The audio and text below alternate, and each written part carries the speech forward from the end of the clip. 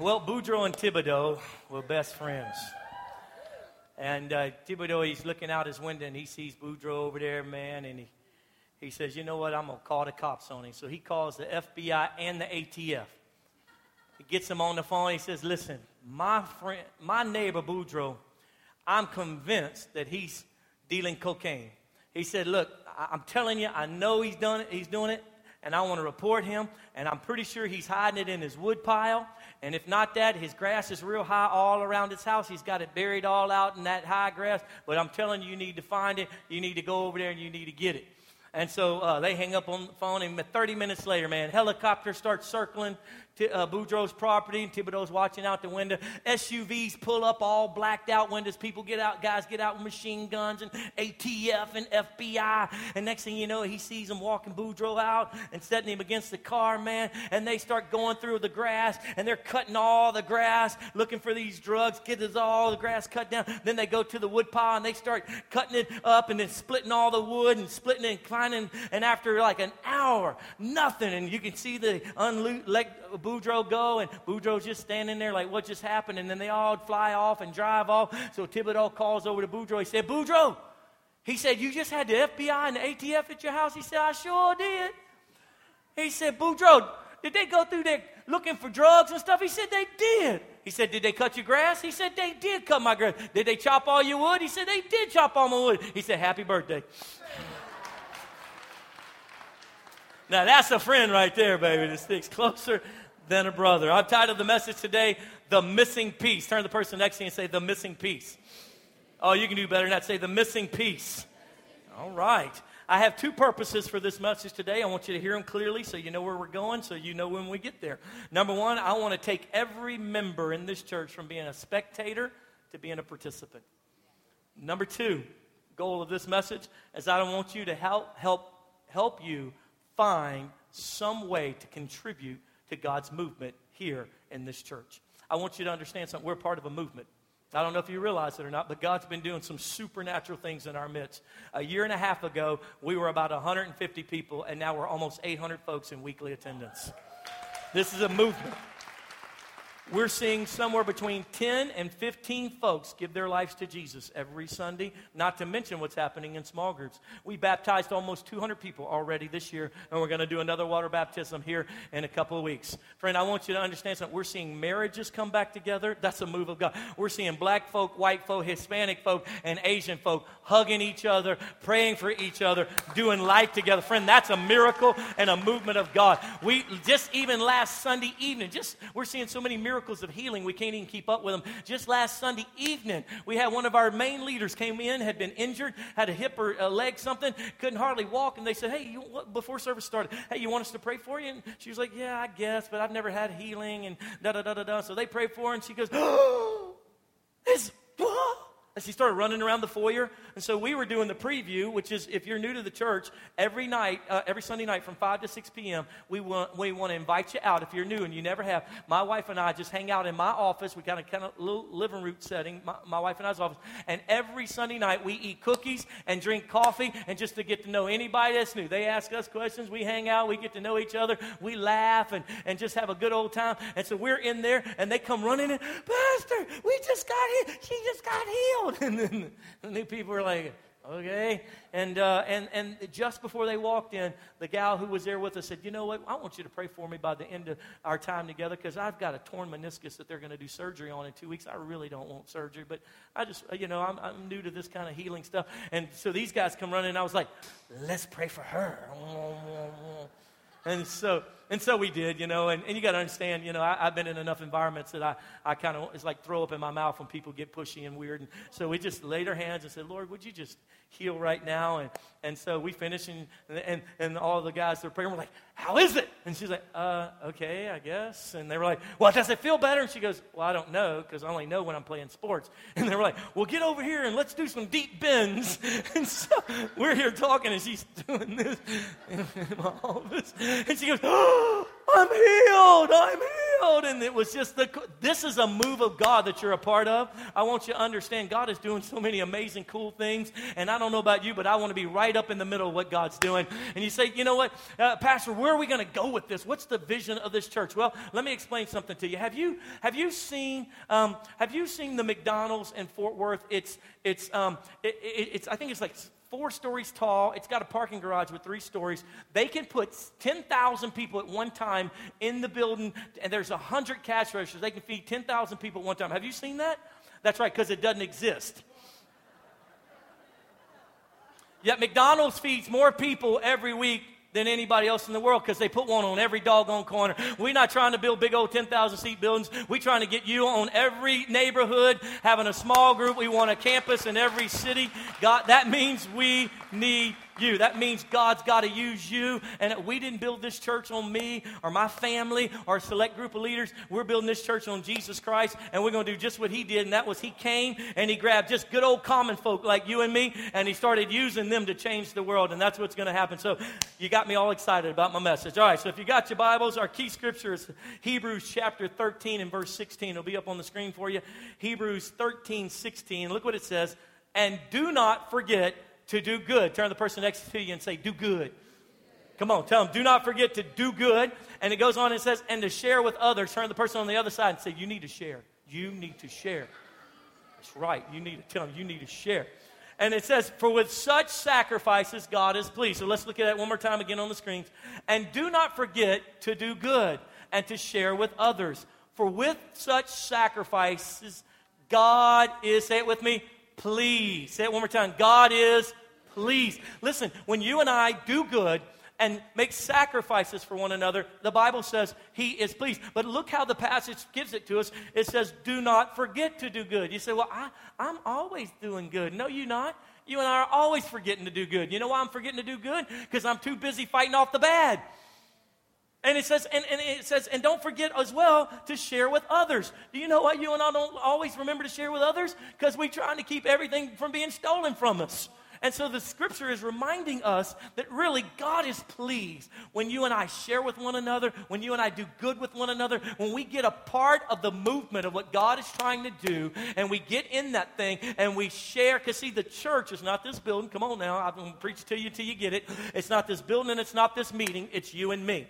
The movement of God in this church is happening outside of these 4 walls. We're seeing more living rooms full of power of God and coffee shops. People are getting radically saved and people are getting delivered. It's amazing what God is doing through you and through us. But can I tell you something? It can't stop right here, which means we need you. We need more and more of us to say, you know what? I'll be used by God. I'll do good. I'll be a part of sharing and what I am and what God's brought me through. And I was thinking about this the other day. When God sent Jesus to the planet to transform the planet, to start a movement, a transforming movement, we call it Christianity. When he sent Jesus to do that, Jesus came and went and picked a team. I started thinking about that. Now, why would he do that? Why not just bring all the angels, set up a big temple, and just have everybody come, and the angels are floating around, you know, and doing whatever they're doing, and they're zapping people, and Jesus is, oh, and under his voice we all fall prostrate, and all of our sins just go flying out, and all the demons come out of us. Why not just do that? Why come to earth and pick a bunch of knotheads to give himself into so that a movement could start? In fact, I want you to think about this for a moment. I don't know if you know what the 12 apostles did as a profession before Jesus called them to come alongside. I mean, let me remind you for a moment, for those of us who don't, listen to this. 4 of the disciples, Andrew, Peter, James, and John, they were fishermen. But they weren't even just fishermen. They owned businesses. They were small business owners making a lot of nothing. Come on, small business owners. And working themselves to the bones, which means not only are they out there catching the fish, they got to take care of their boats. Then they got to go work with all the people that they're selling the fish to, who are trying to do them dirty every other day. Come on now. And then they had a bad day fishing, which means they didn't get to eat, which the bills are piling up, and they've got employees. So these guys are fishermen. They're just dudes like us. Come on. There ain't nothing super about them. They're not priests. They're not of the Levitical concept of knowing how to do everything right by God. They're just dudes just trying to make it through life. Look at this next one. How about Matthew? Matthew was a tax collector. Do you know what a tax collector was in biblical times? That joker, he don't just work for the IRS, but he's also an accident lawyer. I mean, just about as shady. Sorry for your accident, but this is the guy that you don't want him in your family, because here's what tax collectors were. They were Jews who worked for the Romans, getting taxes from the Jews to give to the Romans. And so the Jews hated them because they were corrupt. In fact, it was a part of their plan to take more than you really had to pay. But if you didn't pay it, they had all the full power of the Roman soldiers to be able to destroy you and put you in jail. And so you had to give it to them. In fact, the tax collectors were considered so wicked and so vile that were you going to pay your tax, and let's say you owed $5 and all you had was a 10, Jewish people wouldn't even receive the change back for them because they said it's blood money. It's dirty. It's so wicked. Well, I don't even want the change that's been in your presence. In fact, they wouldn't even let them, as Jews, Jewish tax collectors, they wouldn't even let them give to the temple a tithe because they said that money is nasty, you're dirty, you're wicked, and you're so vile, we don't want to have any part with you. And then Jesus goes and puts one on his team. That's crazy.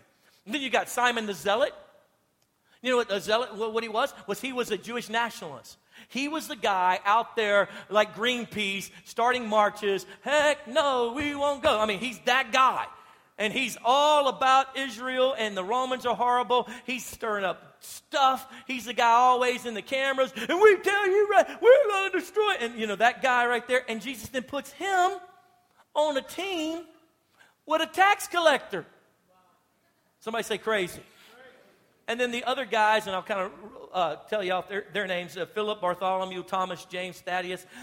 We don't know what they did prior to Jesus calling them for a living, but most scholars believe it was some type of profession where they were tradesmen. They probably were, craftsmen of some sort, probably worked with their hands in that Galilean area. And then, of course, our last one, of course, as you know, is Judas Iscariot, which we don't know what he did prior to Jesus calling him, but it probably had something to do with accounting because Jesus put him in charge of the money of the ministry. And so you've got this bunch of dudes. So God's going to change the world. And he comes and he builds a team of dudes to change the... Why did he do that? Why not just come in all of his glory with all the angels and all the power of heaven and just say, and just whoever gets changed gets it? Why take a bunch of dudes and invest your life in them? And I think I have an answer for you. I wrote it on the screen so you could kind of get it. Because you can't cultivate a continuing movement unless you share it with others who then share it with others.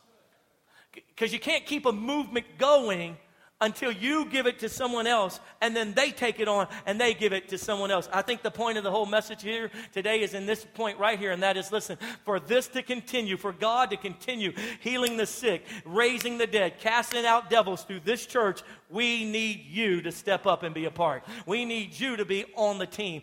Jesus could have sidestepped a whole team concept. He didn't have to go with just normal, everyday, regular dudes, but he did. Why? Because when we look in the book of Acts, these dudes now have experienced Jesus. They've experienced the life with him. They were learning things they didn't even know they were learning. They were learning patience. They didn't even know they were learning patience. He was working out of them all that junk just because they were on the team and they didn't even realize. So when the day of Pentecost came and they were full with the Holy Spirit, now these guys go and change the world and do the same thing. They build teams, and those teams go forth, and teams go forth, and build more teams until here we are today, some 2,000 years later, as a great work of God. The largest religion in the world at 2.2 million or 2.4 million, whatever I told you a couple weeks ago, called Christianity. There's a couple thoughts I want you to look at. Look at 1 Peter chapter 4. And I want you to understand that every one of us in this church has a part of this movement that God's doing. Every one of us. Look at 1 Peter chapter 4, verse 7 through 11. 7:11. The end of all things is near. Therefore, be clear-minded and self-controlled so that you can pray. And above all, love each other deeply because love covers a multitude of sins. Look at verse 9. Offer hospitality to one another without grumbling. 10 is our big key piece here. Each one should use whatever gift he has received to serve others, faithfully administering God's grace in its various forms. It continues on in verse 11, but let's just camp out right there. Each one of us should use whatever gift he has received to serve others, faithfully administering God's grace in its various forms. Do you understand what this is saying? That is, listen, so you went through hell back at the last place you came from. And it made you gun-shy to even get involved in your church here now that you come to church on the hill. Friend, can I explain something to you? Because you went through that, you got something to give us. Because listen, I was in a place that was controlling and dogmatic, and that's why we're not controlling and dogmatic. I got something to give because I was in that mess, and I ain't going back to that mess. That's why you don't see me push on nobody. That's why you don't see me beg and plead and say you're all going to burn in hell forever. Listen, that's God's business to convict your heart. The Bible says it's the Holy Spirit that convicts the world of sin, righteousness, and the judgment to come. Mine is just simply to present His truth, and you respond to that, and then I help cultivate a good relationship with you and the Father. That's the whole purpose of my position. But friend, each and every one of us have a part to play in this thing. And it tells us clearly in this 1 Peter passage, it says each one should use whatever gift he has received to serve others, faithfully administering God's grace in its various forms. The church I grew up in, there's a gentleman that by the name of Al Moore. I called him Brother Al. Brother Al was about 6'8". Actually, that's not true, but to me he was because I'm so short. He's about 6'3". He was a tall, just studly African-American gentleman. And man, when I met him, he was about 25. He was single, but he had finished his degree work, and he was a horticulturalist. Sorry, I will never pronounce that right. Haven't done it for 30 years. And he actually worked for the state, and all trees and blah, blah, blah life and grassy stuff. And he decided our church needed his touch because our plants were all stinky, our roses were all ugly. And so he had started just volunteering, and he just started fixing all of that stuff and making them all look pretty and stuff, and whatever you do, you horticulturalist people, and all, it just was awesome getting all the bugs off. And man, we became known as the church. When you pulled up, you were like, oh, it was beautiful out front. I mean, and that's what he decided to do, and that's what he gave because that was his experience. And I would go out there and hang out with him. He said, Adam, cut that right there. And while I'm cutting, he said, now, Adam, I want to ask you something. How you doing at lust and perversion, son? You a young single man? Are you being a pervert? And I'm like, what? No, I'm okay. Are you sure? Let me lay hands on you in Jesus' name. He started praying. These things. I mean, Brother Al was the man, dude. And then he got married, and then she was so sweet. She was the most amazing woman of God. She had run track, and so, man, her booty stuck out here because she was fast, dude, when she ran. And so she would race me in the parking lot and beat me every time. It was amazing. And so I just love Brother Al so much. And then, and if you got anywhere close to him, as he was using his gift, stay with me, he was also ministering to you as he was using his gift. Can I tell you what happened? Our church kept growing, kept ministering, kept exploding. Why? Because he kept bringing everybody, getting them saved and getting them healed and getting them delivered. And so it came to a place where he started a small group, and this small group turned to 6 small groups, turned to 20 small groups. We hired him on staff as a pastor. Can I tell you something? He has his own church now blowing and going. Why? Because he faithfully administered that which God had given him, and that caused the church the momentum of what God was doing to keep going and explode on the scene, because every part is important.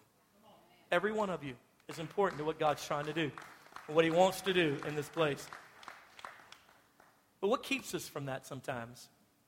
I want you to look at Philippians chapter 2, where Paul's bringing a real encouragement. Verses 1 through 4, we'll probably stop at verse 2, but it says, is there any encouragement from belonging to Christ, any comfort from His love, any fellowship together in the Spirit?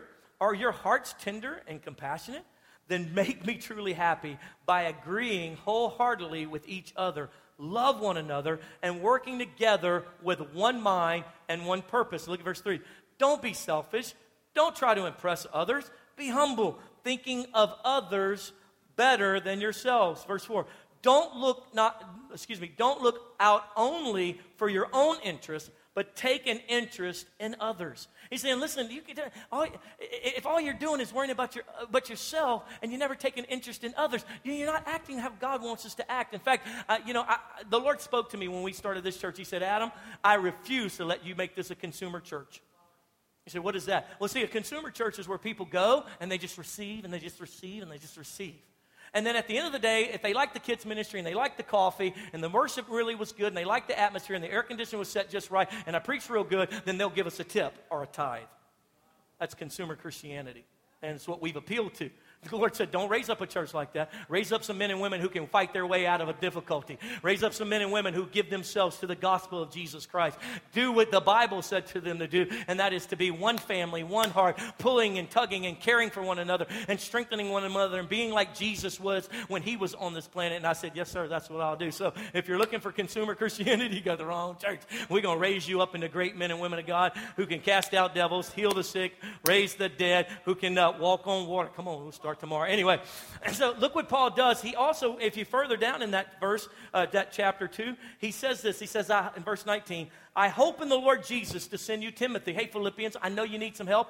I'm going to send you Timothy if I can. And that I also may be cheered when I receive news about you. Verse 20, I have no one else like him who takes a genuine interest in your affairs. For everyone looks out for his own interest, not those of Jesus Christ. What he's saying is, listen, I want to send you, I got nobody else I can send you to help you. Because everybody else is consumed with their own problems and their own little life. They don't care about the interest of Jesus. But Timothy, this one young fellow, listen, Timothy was probably way too young to be pastoring.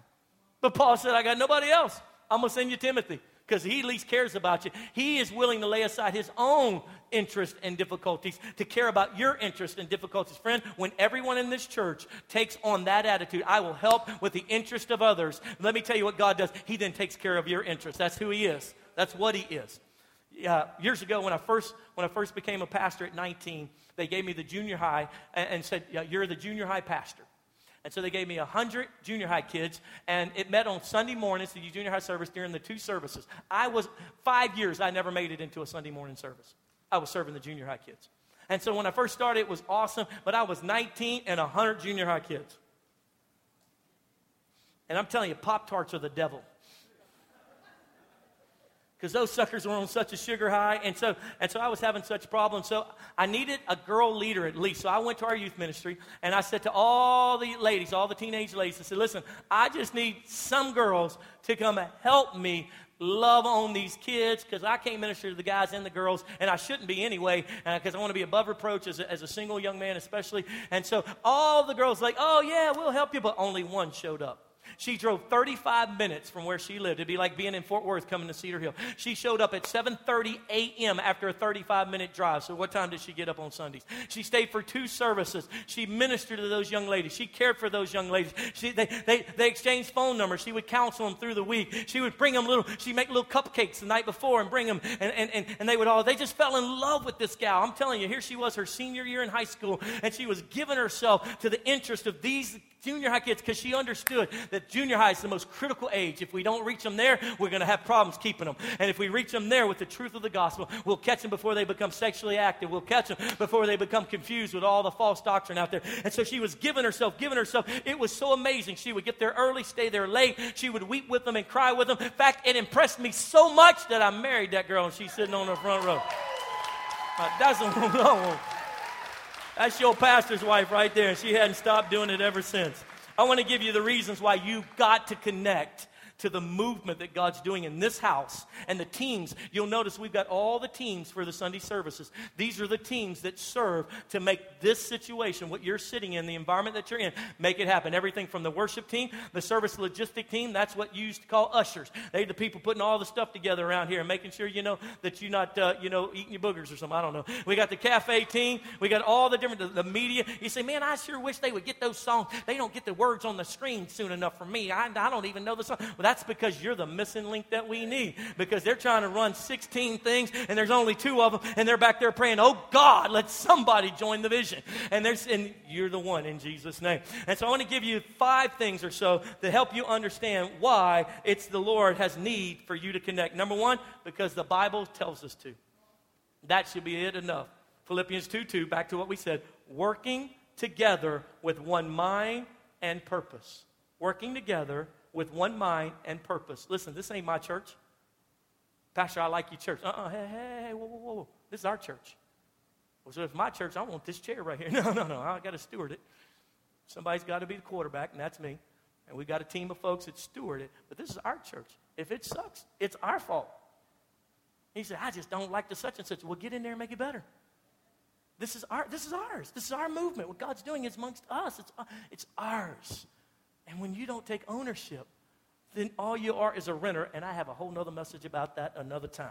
Number 2, why we need to be connected here and in these teams. Number 2, because sowing means reaping. Did you know that? Galatians 6, 7, and 8. Do not be deceived. God cannot be mocked. A man reaps what he sows. The one who sows to please his sinful nature from that nature will reap destruction. The one who sows to please the Spirit from the Spirit will reap eternal life. Can I say something to you? Listen, if you'll start loving on those kids, you said, Pastor, once a month I can go help in the kids' ministry. If you'll start loving on those kids, God will find someone to love on your kids. I promise, if you sow into somebody else's situation, God will always have someone else sow into your situation. You say, you know what, I'm just struggling financially. Friend, can I tell you something? That's why I've learned the power of tithing and giving offerings. As I give my tithes and offerings, things just start happening. Because he says, if you sow it, you will reap it. If you give it, you will receive it. That's his principle. It's like gravity. You can't deny it. It's what he does. It's who he is. And you say, you know what? I just wish we had a little bit better, nicer folks at the door greeting folks. You know what? We don't have anybody at the door who speaks Spanish, and I'm an Espanol. You know, we need some people like that. See, friend, let me tell you something. If you will sow that, you will reap that on the other side. God will then cause people to come into your situation and help with your situation. Friend, I have learned that year after year in my life, whatever a man sows, that will he reap. God will not be mocked. He will not be indebted to any of us. He will not say, well, you've done more for me, but I'm God, and so that's okay. No, God said, no, I will not be indebted to anyone. You give me 10, I'll give you 100. Because that's who I am. Because I am God. I'm daddy. I'm daddy, and I will always take care of my children, and I will always outgive anything you could ever give. That's God's heart and his nature. You and I just have to have a revelation that giving is good instead of holding back and saying, oh, I got to protect what little bit of time I have. I just need to go and receive. Friend, I'm telling you, if you'll go and give, you will receive. That's his nature. Number 3, why we need to be connected, because unused gifts die. Unused gifts die. If you don't use it, you lose it. If you don't use it, you lose it. Some of you have been, God has done so many amazing things in your life. You've got so much to share, so much to give, so much you can administer, you can fix it. But if you don't use that, then you lose it. It's just what happens. And if you just sit and become a consumer and you don't understand why things aren't working, let me tell you something. The more you take in, the more you got to give out. The less you give out and you keep taking in, that's where you get diabetes, friend. That's where the Dead Sea is the Dead Sea, because all it does is take in good water, but it never lets it flow through it. And so it's the Dead Sea, because it all comes in, but it stops right there. I have learned whatever God has done in me to give it away. And as I take the roses from the garden of my life and I share them with others in the most darkest, difficult times, if I'll share what's precious to me with others, God comes and he plants new things inside my life. It's amazing. You got to sow to reap, and you've got to be able to use your gifts or you'll lose them. Number 4, because no one remembers a spectator. Nobody remembers a spectator. People tell me all the time, Pastor, I love your church, man. You're so nice, and people are so nice. You know, church I came from, they didn't even know I was there. They didn't even know, and I left. Nobody even called me. Nowhere near checked on. Friend, can I tell you something? You're going to do the same thing here if you don't get involved. You're going to say the same thing about us in a year from now. Well, I just went, you know, and when I went, I just sat there. I gave my tip and all, but I never, you know, I don't know. I just never. And friend, can I tell you something? We're gonna be winning thousands of people to Jesus. We're going to be touching the world. Well, do you understand? We have planted 6 churches from this church. Do you understand? We sent 28 people to plant a church in Tennessee, and then we sent 3 more couples to go oversee churches. We are sending and moving God's way. And friend, if you don't get in that, then you'll look up one day and say, well, you know, friend, nobody remembers the spectator, but they remember the players. Even if you're the 5th man.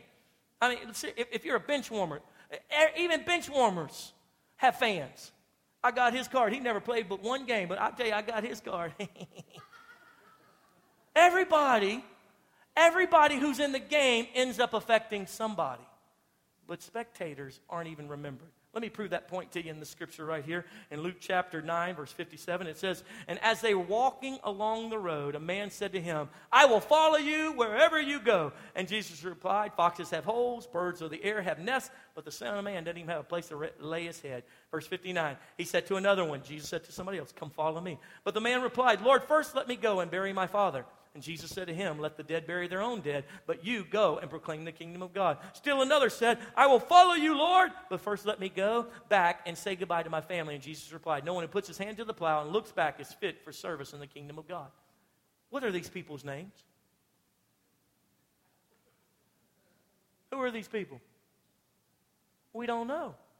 Because they got touched by his ministry. It was so powerful. It was so amazing. I was sitting on that hillside, and you started talking about love your neighbor, and I need to do that. And Jesus, he ministered to me so much. And, that was my cousin that you cast the demons out of. And I'm so glad, because you don't know, they are so messed up. But, it's so good now. And you ministered to me so much. I want to follow you. I mean, I want to do that. But, I got this happening, and this happening, and this happening, and this happening. Go ahead, spectator. And what's their names? Whereas he takes 12 knotheads. And not only do we know their names, but every one of them, Judas is the exception, every one of them died a sacrificial death preaching the gospel. They were all martyred. And their names go on in history. Why?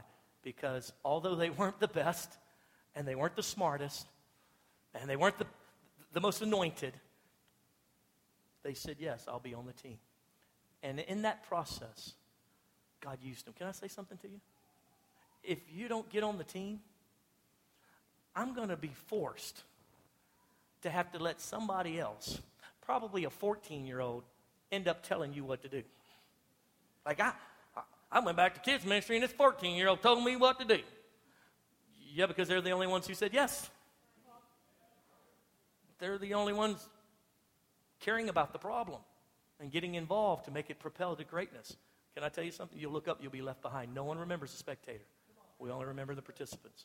And you'll look up one day and go, I went to that church for a year. I tithed about $50 within those 3 years. It was amazing. Can't believe no one even called me. I got cancer. Nobody even called me. That's because you never participated. You never got a part of what God was doing. And then you're mad at us because we're running to keep up with all that God's doing. And like, well, if you'd come help, we'd be in this thing together. Isn't that good? Say yes. I'm telling you, that might have been a mild rebuke, but I love you. Last and final, why you got to be a part of what God's doing and connected here, it's because you are the missing piece. Now, I had to. I grew up as a kid with Legos. Anybody got Legos in their background? Come on, somebody.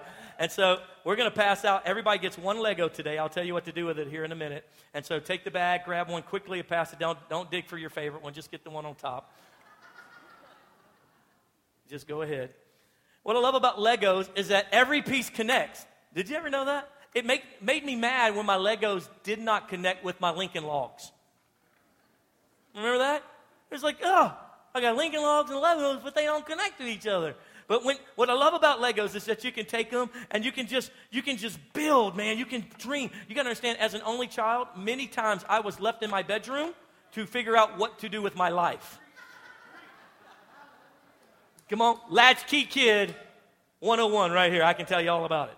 And so Jamie and I always say this, as only children, put me in a room with a piece of string and I'll find something to do. I never had brothers and sisters to play with, and so I could take I could take some Lego blocks. And I'm sorry I'm using the toddler version, but I want you to be able to see them. And not only that, but I didn't want to give you the little small ones because I know how you are. You remember what you would do with the little small ones? You put it in your mouth just like you did when you were a toddler. And I don't want you gagging in the middle of my service, suing Church on the Hill, because it wasn't childproof. And so I gave you the big ones. If you can fit those in your mouth, we're just going to go ahead and sign you up for coffee tasting or something. And so, I would sit for hours and I would just build. And as little boys, you know what all the little boys built, right? Everything we built ended up at the end of it either being a spaceship or a truck or a car or a motorcycle. And then what would we do once we had it all built real nice? We'd ram it into the wall and see how many times it would bust in pieces, right?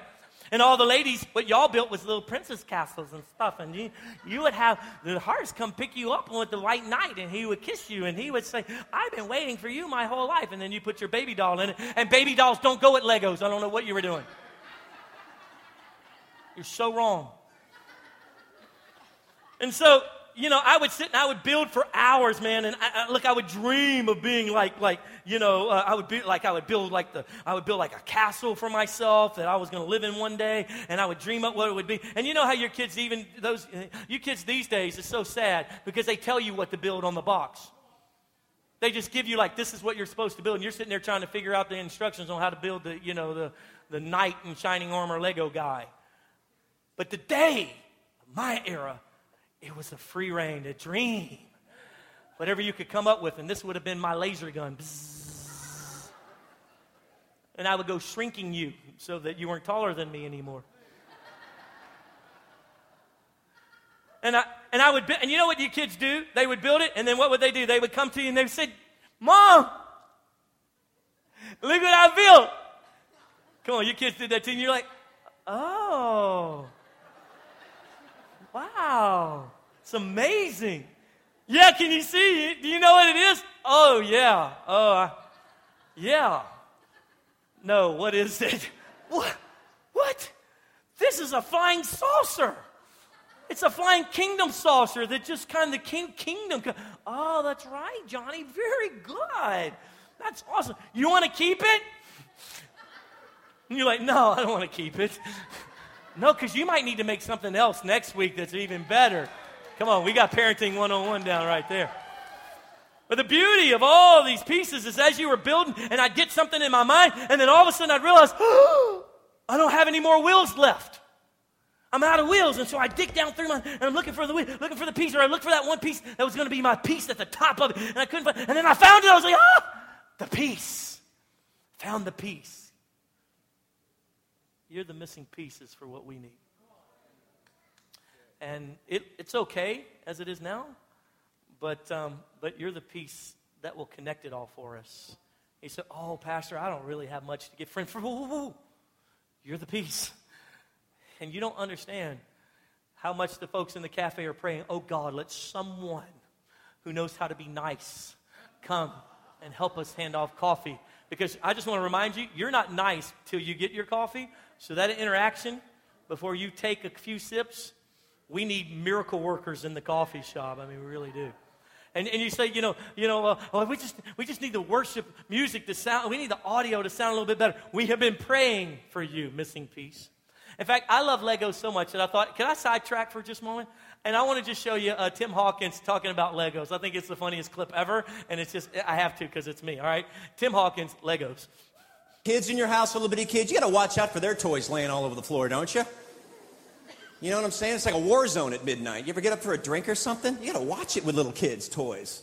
Ladies, I'm going to give you childbirth as the number one most painful thing a human can endure. You win. I'm going to give a close second to stepping barefoot on a Lego. Holy stinking moly. Pick your heel on a Lego at midnight, you're walking through the... Oh! Oh! What was it, a box jellyfish in the hallway?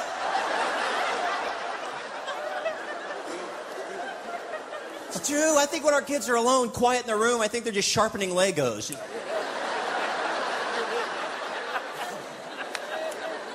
This one's going to cripple him for a month.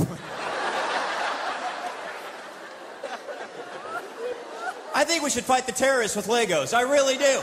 They're not wearing shoes anyway. Find a bunch of caves, throw a bunch of Legos out. They're going to come out. Just wait. It's like...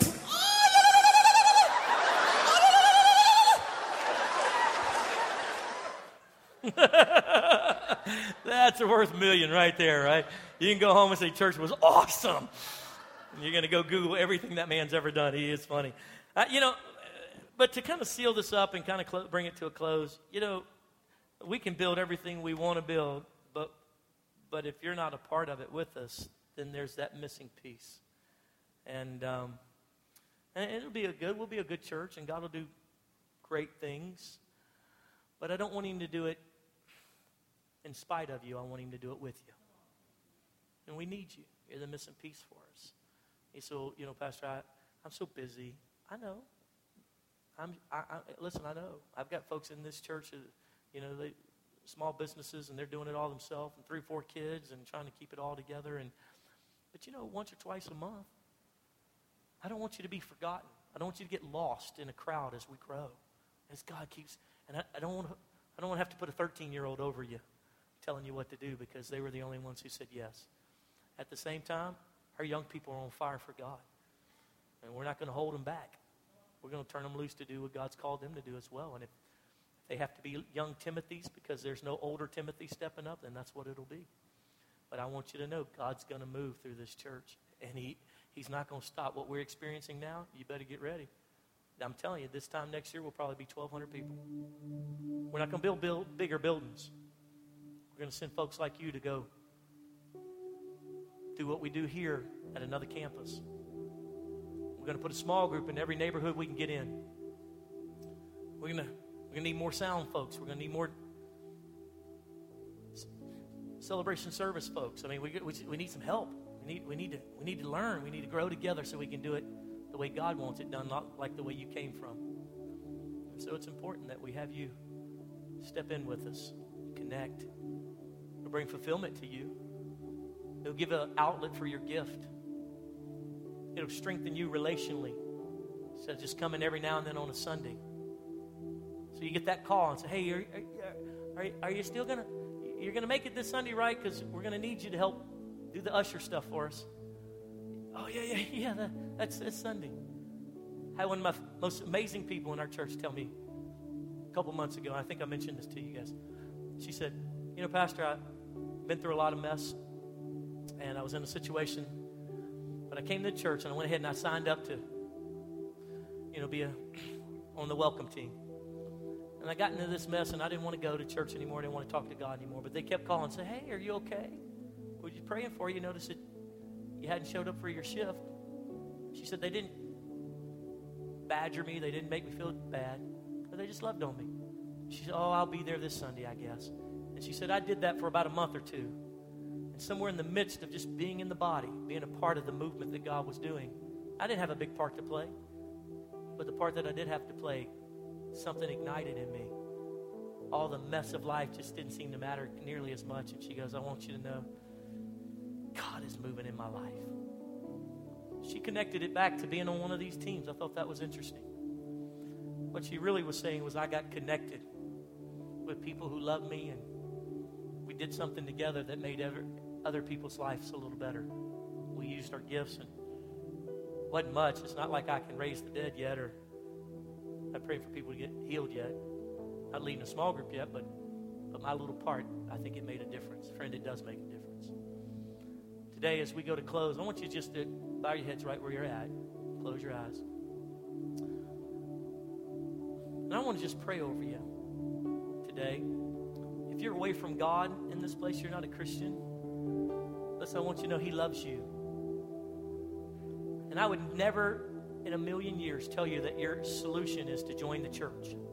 Friend, that's not your solution. If you're away from God, your solution is to get right with God. Your solution is to repent. You say, what does that mean? That just means to say, Lord, forgive me. I want to be in relationship with you. Right where you sit with your head bowed and your eye closed. If you're away from God and you want to come back, you want me to pray with you, I will. I won't embarrass you. I won't humiliate you. But I'd like to pray with you. So with every head bowed and every eye closed, you say, Pastor, I'm away from God. I need God to help me. I need to come back to Him. I want to be right with Jesus. The Bible says all you have to do is confess with your mouth and believe in your heart that He is the Christ, the Son of the living God. He'll cleanse you from all unrighteousness. You say, well, how can that be? Don't I have to do this and do that? No, friend, you don't understand. He did it all on the cross. All you have to do is accept that. Oh, and when you do, His Holy Spirit will come and abide inside of you, and then it'll start changing. Sanctification will start happening. You won't want those drugs anymore. That marijuana won't smell so good in your nostrils anymore because you got the Spirit of the Lord living inside. You won't care so much about going to the clubs anymore because you find peace and joy in the Holy Spirit that's living and abiding in you. And He starts adding to your life, building. It's like these Legos. Until one day you look up and you go, wow, I'm nowhere, not even close to what I used to be. Friend, if that's the desire of your heart, you're ready to come back to the Lord or make Him the Lord of your life, With no one looking around, would you just lift your hand and say, that's me, Pastor. Pray for me. I won't embarrass you. Just be honest. Thank you, sir. Anybody else? God bless you. Who else? Thank you, sweet love. Anybody else? Man, just slip it up. Put it back. Thank you, buddy. God bless you, man of God. Thank you, sir. I saw it. You can put it back down. Thank you, sister. God bless you, sweet love. Some precious, amazing people. Anybody else? Pray for me, Pastor. I don't want to leave here today without making my life right with the Lord. I'll give you a couple more seconds. 3, 2, 1. Amen. Now, those of you that lifted your hand, I'm going to lead you in a prayer, just a prayer of connection, teaching you how to connect with Jesus is real easy. Him abiding in you, that's even more powerful. And so I'm going to lead you in that prayer. In fact, I'm going to ask everyone in the congregation to pray it out loud. There's nothing magical about the words. What's supernatural is that you sense God right now. That's Him. Your prayer, giving Him your life, is just like, it's like an exclamation mark at the end of the sentence. That's all it is. It's a sealing of the deal. God's been working on you for weeks. Come on. You didn't come to church not knowing that you didn't need God. You showed up here going, man, I need God, but I don't know. Now you sense His forgiveness. I want to lead you in a prayer. Say it like this. Say, Jesus. Come on, everybody out loud. Jesus, today I surrender my life. I declare I need you, Jesus. I ask you to cleanse me, wash me from all the sin. Here and now, I hand over my entire life, and I declare Jesus is my Lord. Fill me with your Holy Spirit. Write my name in your book of life, for I am yours all the days of my life. In Jesus' name. Keep your head bowed for a moment. Father, let peace come over every one of these men and women of God. Right now, let joy and the truth that they are forgiven, that it's over, and that although they may not sense it right this moment, something has started. Transformation has started. Like a seed in the ground that's been germinated and starting to break loose, and then the stalk comes busting through the ground a little bit at a time until one day it's a giant tree with fruit on its branches.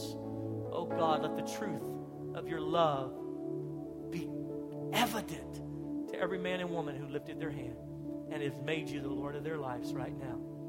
In Jesus' name. Would you stand with me all across the room? As you stand with me, I want you to take your piece that you got. Go ahead and put it in your hand. Your little piece. Your little Lego piece. And I want to ask you something. Would you help us? Would you take your piece and apply it to what God's doing, to the overall picture? Would you say, look, I can't give a lot. Maybe every couple of months I could be on the welcome team. Friend, that is so precious to us. We need you so much. You say, well, I still have a problem cussing. Friend, let me tell you something. People walking in the door have problems cussing. We need you. They say, well, I just don't have it all together. Let me tell you something. When you connect to the overall body, we all get it together. We become one. And God begins to minister through us and to us. So what I want you to do today, as we go to close, here's your assignment. All across this room are the teams that serve the Sunday services. They will make all of this happen. And quite frankly, they're tired. A lot of them they're exhausted because they have all these missing pieces. And they're believing God. They've been praying. Some of them fasting. Not the worship team. They brought candy just to attract you. But they've been asking God, we need a person for this. We need a person for this shift, for this moment. Friend, I'm asking you, come connect with us. You're our missing piece. We need you. And I want you say, well, I can't do a whole lot. My last church, they burned me out. They made me do everything. I understand that, and I'm not asking for that. I'm asking you to give what you can. And what I'm going to have you do as a sign of that is I want you, here in a second, we're going to change the music. It's going to go from elevator music to rock and cool music.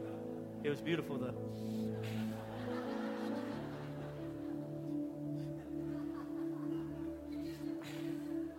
It's going to change from that to cool sounding music and then kind of a celebration.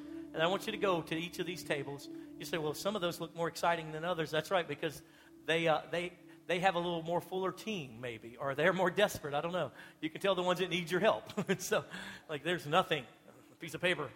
I know, I barely got that here. Hell.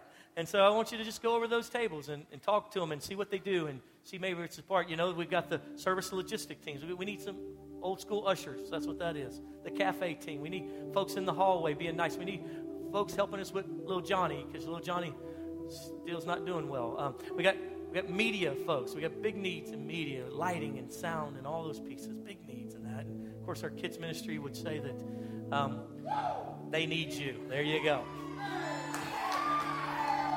So here's what I want you to do. Here, take your block, take your Lego. Hold on, Sumo. Take your Lego, and when you find it, hey, I think this is where I need to give some attention. I think I can help you. Then I want you to say, I'm giving you my Lego. Write my name on your list because I'm going to be on your team. And just you say, well, you know, I can't commit to a whole lot. Just bring them your Lego. For those of you guys that say, I can't believe I came here today and they're talking about this, we should have went to Catholic church, baby. They wouldn't have asked for all this.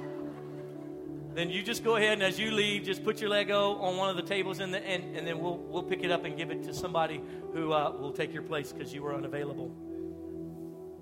Just saying. I'm just kidding.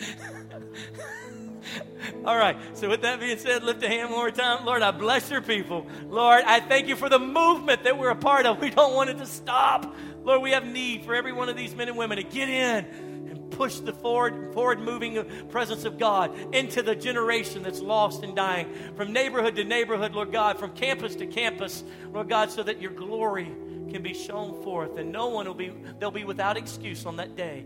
And we'll make it hard to go to hell from Cedar Hill, Duncanville, DeSoto, Arlington, Grand Prairie, all over this metroplex.